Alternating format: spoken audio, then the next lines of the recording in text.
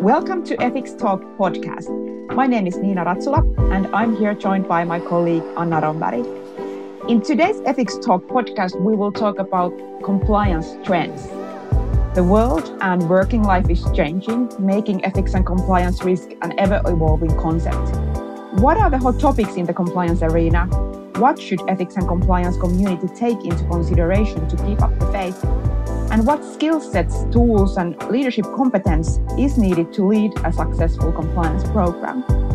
With whom should the compliance officers be interacting with? Today, we will discuss these very important questions with a special guest, Philip Winterburn, who is the Chief Strategy Officer from Convergent. Philip has an extensive technology background and experience in GRC product development. He is one of the founders of Convergent, which is a modern GRC solution for the business community. In his earlier life, Philip has led product engineering and technology operations, and also he has been recognized as the CEO of the Year in 2011. Philip, we are so happy to have you. Welcome to the Ethics Talk. Thank you. I'm delighted to be here, and I'm looking forward to the conversation. Yes, I think it's so great to have you here, Philip, because when we were thinking about, what do we want to do in the next podcast? What should we talk about? We were reflecting upon that, it's quite challenging to be an ethics and compliance officer today. There are so many things that we need to keep up with. It's of course the legislation and the rules, but more importantly, making sure the work that we do actually have an impact and we achieve the results that we want to achieve. But Philip, what would you say are these key compliance trends that we should be discussing about today? Sure. So I'm looking forward to this because we're going to cover, I think, a pretty broad set of trends that we're going to talk about. And I think to start with, we have to look outside of compliance and look at the sort of the macro environment in which we're operating, because I think there are some significant changes in society that are occurring that are creating an opportunity for the ethics and compliance profession to really move to the next level of maturation and become the next version of itself. And when I look at that, what I'm talking about is within society, this drive for pursuit of purpose. So people looking to work for companies that they admire, to buy from companies they admire. And so that goes in hand with an accountability drive where we're holding organizations and people and leaders accountable for their actions, which is juxtaposed by this loss of trust in society that we're seeing with leadership and with governments and with media, and the loss of where's the truth in the world? Where do I go to get truth in anything? And so I think that creates a macro environment around us, which is changing how ethics and compliance can manifest within an organization, because now we're looking at how do we actually help mold the culture of the organization to create an environment within which ethical behavior is the norm, and that pursuit of purpose is felt and is the norm for everybody. On top of that, we have this incredible acceleration of the regulatory environment around data privacy, data sovereignty, that is also changing the game and how we operate as an organization. So I think all of that is shifting around, and that then has a repercussion on our profession itself in terms of what are the skill sets that we need to bring to the table to actually operate in this new world. And I think that is changing as well. I think we're going to get in a little bit of that later on. Yeah, I fully agree. And I think that this world that we are living and putting things on a next level really requires that the compliance officers can't use the same tools or skill sets that they did before. And you mentioned the organizational culture, which is obviously one of my favorite topics. And I think personally, I think that you cannot be an ethics and compliance officer or do your job well if you don't really understand the culture of the organization that where you are in. But on the other hand, it's not always that easy in practice. So What are your views on this, Philip? How important do you think that for the ethics and compliance people it is to understand the real culture of the organization, and how can you actually assess the true values of the organizations instead of just those written ones, to also understand that what are your weaknesses? Yeah, I think it's absolutely fundamental to the ethics and compliance profession now to engage in both understanding and molding the culture of an organization. I think the days of being the advisor on the law and where are the breaches or risks from a legal perspective, those are table stakes. When you're looking at how you can protect the employees, the company, your customers, your other stakeholders from misbehavior in an organization, from misconduct, the best way to do that is by influencing and creating a culture of ethical behavior. You can't do that by telling people you have to be good. You do that by creating an environment that surrounds them and molds their behavior. And so I think this understanding of the culture is essential and goes back to understanding, what are the true values of the organizations? How are decisions made? What are the priorities? And then using some of the skills that we have around behavioral science and the like to actually start to mold and form that behavior and train the leaders on how to present themselves and how to manifest their decision-making processes into the organization in such a way that it's supporting the values of the organization. Yeah, I couldn't agree more with what you're saying, Philip. And when we talk about the culture of ethical behavior, I think for me personally, but also I think research shows that a critical part of this is a speak up culture, right, where employees feel comfortable raising issues. And we also now see that organizations are starting to say, hey, speak up, we're listening, to create a listen up culture as well. And I was wondering what your experience is. Do you think we focus enough on really encourage and teach leaders to listen, to really get sort of to the ethical gist of the company? And just a short comment here from the survey that we've done, this Nordic Business Ethics survey that we've done a couple of times. We really see a clear trend in that if managers do not react and do not listen, that actually discourages employees from speaking up. So yeah, just your reflections on this and what you think we should do to make sure we actually have a listen up culture as well. Sure. And I think this goes hand in glove with the culture conversation as well, because you're trying to create a culture where speaking up is encouraged, where people feel listened to and supported in that process. And so it's interesting because in roundtables and conversations we've been having, the conversation around creating a listen up environment, a listen up culture is coming up more and more rather than speak up. So it's obviously on people's minds. And I think it's very valid because we know that the most likely person that an employee will go to raise a concern is actually their immediate supervisor. That is the person they have the relationship with, they feel most comfortable with. So unless they're reporting that person's misdeeds, they tend to go to that individual. And in general, that person is probably the least qualified or well-trained to be able to handle that situation.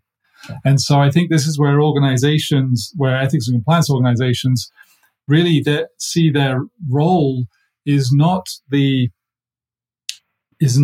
person, the organization that's responsible for listening, the responsible for doing, is actually enabling the organization to be compliant, enabling the organization to have a good culture, and enabling the leaders within the organization to understand how to handle that. When an employee walks into your office and brings something up and puts something in front of you, how do you react, right? And how do you handle those conversations? And that takes a whole range of skill sets that, frankly, when you get down into maybe an engineering organization and there's a lead engineer who runs a team of 10 people, they're a highly technical individual, very well competent at their skills doing that job. They probably have no training around the soft skills of how to actually handle someone walking in and saying, I'm being sexually harassed in the office. And they have no training in how to respond to that, how to support that person in that conversation, how to emote with that person and provide the right environment.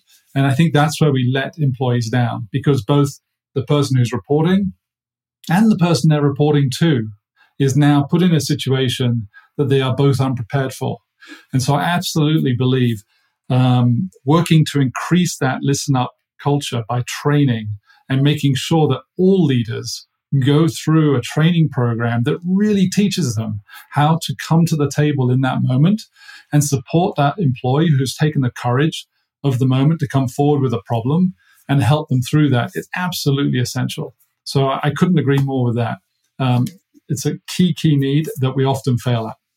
And I think also what we lack is a bit, the training piece, and not the training in that, you need to speak up, you need to listen. I think that's quite self-evident, but more in, as you were alluding to, Philip, the behavioral piece where, it's very natural to be defensive. If somebody comes up and says, that I've done something wrong, or that somebody in my team that I believe highly of, that they have done something wrong, that a decision that maybe I was responsible for in the past actually now is causing us trouble. It's very human to sort of be very defensive and try to sort of interpret the situation in the best possible way. And these are biases that, we don't see, and we all do it every single day. And then in a workplace context where I'm under pressure, there is a stress, it's so human to fail in this. So yeah, I think training and this sort of smart type of training is what we need. Yeah, I couldn't agree more. When you look at the type of training, and we see all the varieties with our customers that go out there, that in general, the training that is pushed out are these, we're trying to make them more interesting, more interactive and all that sort of stuff. But they tend to be, here's how you identify harassment. Here's how you identify bullying. These are the behaviors we don't support. This is not our type of company. You very, very rarely see training for a manager that tells them, how do you actually respond when someone walks in? How do you, as you put it, how do you put your biases behind you and open yourself up to have a vulnerable conversation with someone who is in a moment of distress, sitting in front of you, raising concerns? And how should you respond?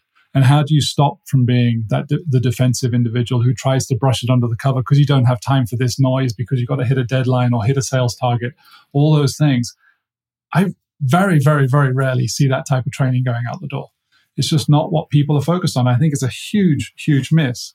And just to go back to the conversation around culture, a lot of people talk about, yes, culture is very important. We want to have an ethical culture. We train people for an ethical culture.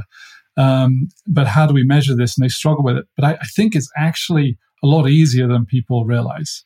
I think it is about getting out and talking to people. There's a whole load of data out there that you can go and gather. So pull the data in, do the analysis, right? And we'll talk about analytics, I think, in a little bit about the need for that. But then actually sitting down and talking to people, right? Doing the road shows where you go out and you meet individuals and talk to them about their experiences of how they handle these conversations. Talk to the line managers. When someone comes to you with a problem, how are you handling that? How are you trained to respond? All of that teaches you about the true values of the company, right? How people are responding in those moments. Exactly. So we definitely need to put the trainings into that next level by also adding this aspect. And when talking about this culture, I think that it's all about really influencing the behaviors of people. And maybe sometimes we don't even necessarily see ourselves that how does my behavior at the moment or my decision to do something, or perhaps more even likely in the Nordics, my decision not to do something. For example, in this scenario, when a person comes to me with a worry and I kind of forget to listen up. So here it's really my example is really influencing how the other people around me are influenced and how they will behave at the end of the day, because we are all the time kind of trying to understand the unwritten rules of the organization by just looking at how people are, for example, treated, or what kind of consequence management does the organization have? Meaning that actually, if there is this a case of a sexual harassment or kind of a really suspicious cost culture or whatever, does anything happen? Is there sanction? Is there consequence management? Is there this sense of accountability in the organizations? And leaders that don't only say the right words, but of course everyone says that doing the right thing is what you should do, but also that you should be showing this through your behaviors and the decisions, and especially those ones that are the most difficult ones. And in a typical organization, employees are held accountable for bad behavior, except when the person is maybe the person with the behavioral issue is the most valued talent, or as leader with the strong authority, or at the end of the day, we are in a situation where it's actually not that easy to hold a person accountable, because there is something to lose if you do so. And on the other hand, we all know that an impactful ethics and compliance program in everyone should be held accountable for the same level, and ethical standards should be consistent throughout the organization. But they always isn't, and I think that this is at least one of the biggest challenges that I see in organizations, that you don't have in real life the same rules. And I don't know, what do you, Philip, think about this? And then any thoughts how to address this kind of a dilemma? As you know, as a co-founder, when we started Conversant, we were very deliberate about the culture we created. And in the early days, we had this exact conversation. What do we do if a star performer is someone who actually crosses a line? And we wrote it down right in the very early days. We will not tolerate it, because you can't. It is it's poisonous to a culture. And we've actually seen it over the years. I've seen it where there have been people that we've let go from the company because of this, who have been allegedly star performers. But when they go, the team around them actually accelerates, because what you don't see is that their poison is suppressing everybody else. And so I have 100% support for saying, I don't care how much of a star performer you are, how senior you are in the organization, how irreplaceable you appear to be. And I will tell you, no one is irreplaceable in any organization. I've seen it time and time again. It's like taking a hand out of a bucket of water. The water soon settles down and works out how to continue without them. So I would say, if you have one of those people, get rid of them today. Don't waste time. They are poison to your culture, and they're destroying your organization. Amen. Yeah, exactly. It's like, yay, we have an applaud here. Like, we're making waves. No, but it is so true, because Philip, as you started out by saying that one of the main trends is also pursuit of purpose, and we all want to feel meaning in some way, and be engaged and believe what we do. We spend a lot of time at work, and now in this sort of remote hybrid working environment, our personal lives and professional lives becomes intertwined. And I think these kind of things, where you see that there is something rotten going on, and the organization just sort of, lets it, doesn't stop it. It's just continuing. I think that's, it's really, I think it's a reason why people actually leave organizations, yes, because they're like, this is not a company I want to work for. And just some, do you have any concrete tips then? Because, we heard that you've been the CEO of the year and stuff like that. I mean, you have really, really, a long leadership experience as well. Like, how do you go about in securing that employees, feel the purpose at work, and that you have engaged employees in your organization? Yeah. So I'm a strong believer in the sense of purpose. People need that in their lives. And I think you see many people, I see people through my career who have struggled where they have not had a sense of purpose in what they do on a daily basis. And the level of performance you get out of an individual is night and day difference. And so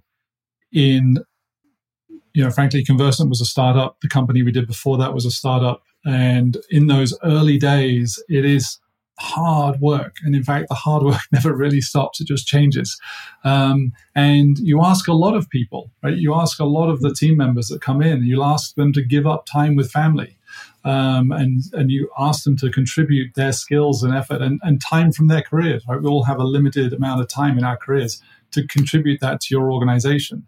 And so that if you're asking that from them, what you have to give back is that sense of purpose to help them feel that they are part of something bigger than just typing some code or just speaking to customers or whatever. There's a purpose to this. And Conversant's been a lovely company for that because we have a very high cause. We're driving ethics to the center of business for a better world. What better motivation could you have to come to work? So, frankly, it's been very easy for us to do that.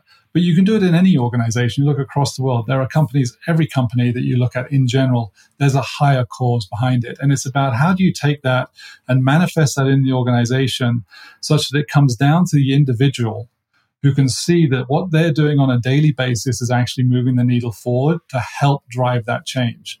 And, we use objectives and key results structure. We distill those down through the organization so everybody actually sees how what they're doing contributes all the way up the chain to achieving our quarterly goals, our annual goals, our objectives, which are all driving towards achieving that greater outcome. So they can see that.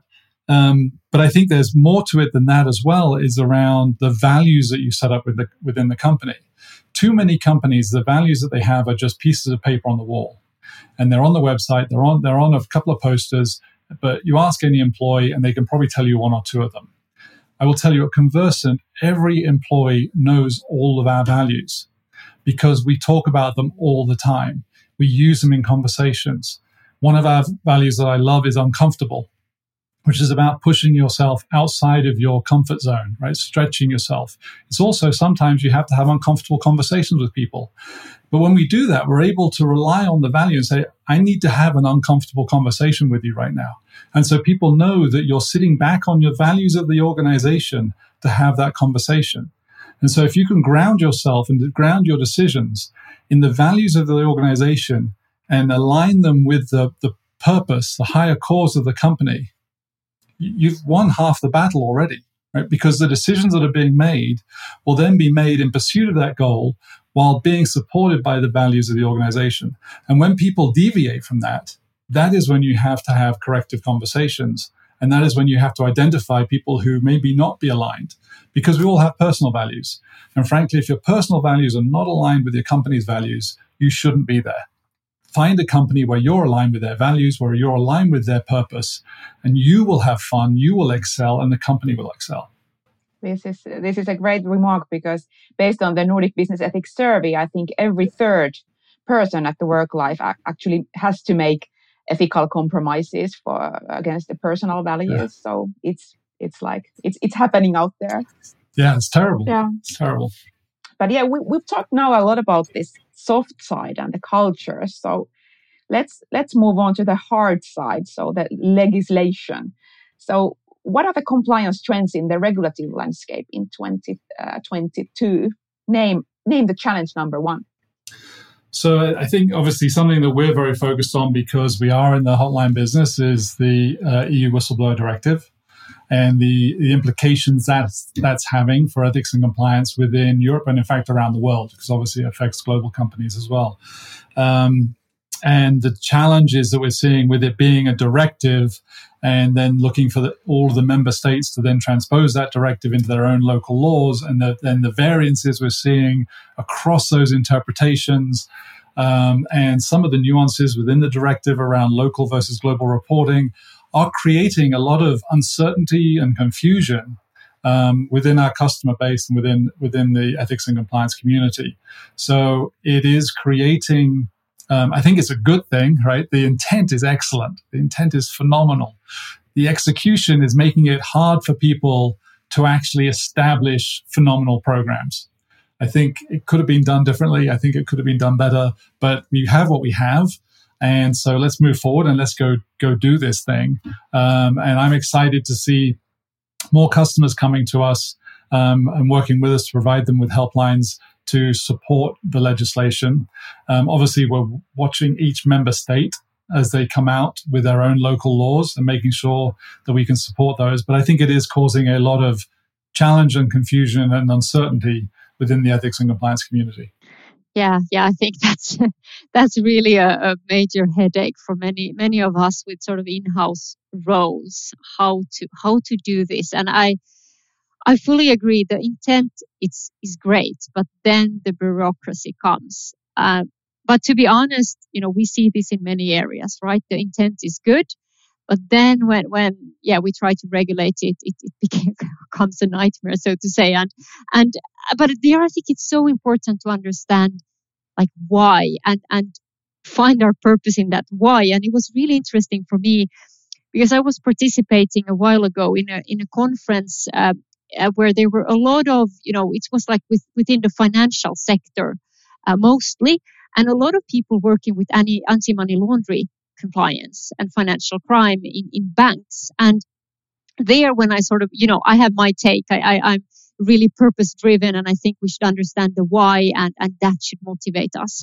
The questions started coming in from those working with, money laundering controls in banks, like, what does this mean for us? And then I said, but it's everything. I mean, you are really sort of the gatekeepers. Of course, the crime has already happened, right? When dirty money is put into is being laundered, the crime has happened. You can't stop the crime, but you can still stop sort of the perpetrator from benefiting from that crime. It is critical, and you are gatekeepers there, and you should really have that motivating you. Then all the regulation, that's not motivating for us, but that's a mean to achieve something good. So I think let's have that focus with the whistleblowing directive to just work through it, and work with service providers who can sort of help us navigate that. But it's been a super, super interesting discussion. I think we could, go on for quite a while still, but we will start wrapping up. But first, let's challenge ourselves. I think it's always good to reflect and so my question for you, Philip, would be, what do you think we as ethics and compliance leaders, what is the question that we should be asking ourselves today to make sure we are up to speed on what we should be achieving in our organizations? I would start with asking ourselves, do I have an ethics and compliance team that is built for yesterday or tomorrow? I would say, if I look around at my ethics and compliance team, has everyone gone through a law program? Or do I have a whole variety of backgrounds? Do I have data analysts? Do I have behavioral scientists? Do I have people with marketing and communication backgrounds? Do I have people that have worked in culture definition, worked with HR groups? Do I have people with that breadth? And in fact, which goes to a larger conversation around diversity and inclusion. Do I actually have diversity of thought on my team, or does everybody look like me? And so I think looking at that and assessing our own programs, our own teams first, because if we don't have the right team, how can we hope to actually influence the wider organization in the right way? And I think when I look at the skill sets that we need, we have moved away from just being the law department. We are now an organization that needs to be using these additional skills. At the end of the day, we are about trying to change or modify or support human behavior. And to do that, we need to be great communicators. We need to know how to get a message out. We need to know how to engage people. And frankly, people who've come through law programs tend not to be the best at that. People who've gone through marketing programs, on the other hand, are really, really good at it. So let's go get some of those skills. Hire those people on your team. Help them help you create great marketing programs. And then on the analytics side, we are in an increasingly digitalized world. Right? There are more and more technologies being used every day. The great thing about that is all of that software gives off signals. And if you can capture those signals and analyze those signals, you will have great insights into the health of your organizations. So do you have someone on your team that is actively pulling data from different systems, laying it together, creating those layers, and pulling the steel thread through those stories to enable you to actually identify where you have risk, identify where you have opportunity as well, be a value add, right? Bring business value to the table. And then use those marketing people to help you create great stories so you can engage the organization and leadership with the insights you've derived from that data. But that's why I think you need to look at your teams and say, am I built for today? Am I building for tomorrow? Yeah. Teams and tools. Look at your team and look at your tools, right? Yeah. Yep. Exactly. Great questions for our listeners to address. But we cannot really end the podcast without asking Philip you the last question. So we have this habit of asking our guests one very, very personal questions, but actually what is very important to address when we are having an ethics talk. So we'd like you to share some of one of the personal stories of an ethical dilemma that you have faced in your life. Well, I'll share two to highlight two different things. Over 25 years ago now, so giving away some of my age, very early in my career, I was sent out to work on a customer project in Southeast Asia. And the team that I went with, we initially went out with tourist visas. And we then had to work to get our official visas certified. And the organization that was doing that for us, a local organization, we paid them to do it. And then they came back and asked us for additional funds, as they called it, for coffee money. And it was paid and it went through and we got our visas. And at the time, I had no comprehension or understanding of the ramifications of bribery. And so for us, it was a joke.